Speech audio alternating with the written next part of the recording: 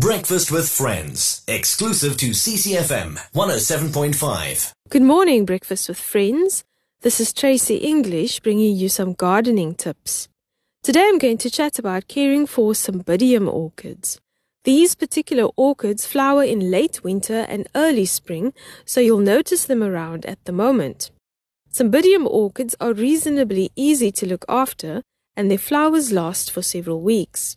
The orchids available now are hybrids, but the plants originally come from mountainous areas in tropical Asia.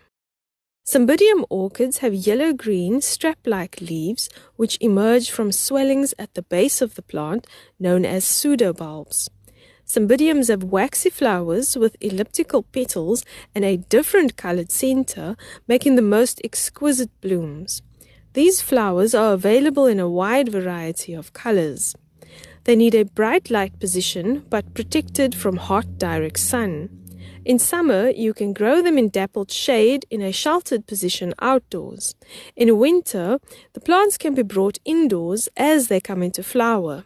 They need regular watering in summer, so perhaps 2 to 3 times a week to keep the soil moist, watering preferably with tepid rainwater.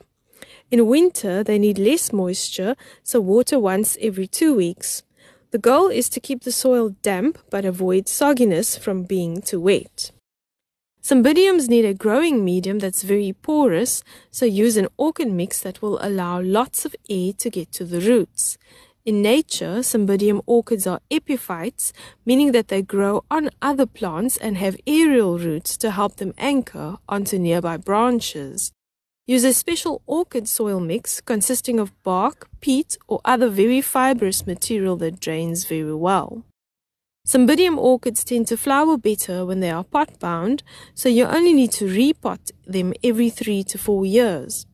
Repot them after they have finished blooming. If you are repotting, you can also use this as an opportunity to divide plants that have become very large.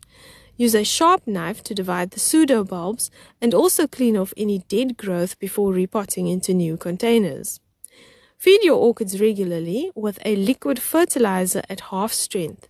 The orchid plants do go through a rest period during autumn, so don't feed them during this time.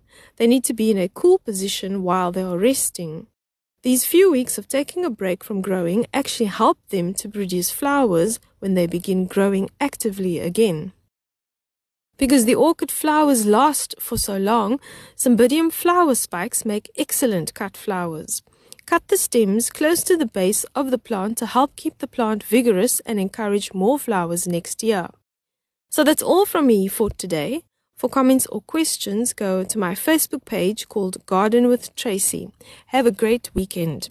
Yo, check it out. If breakfast is the most important meal of your day, rockin', ladies and gentlemen, then you need to have yours in the company of friends. It's always on.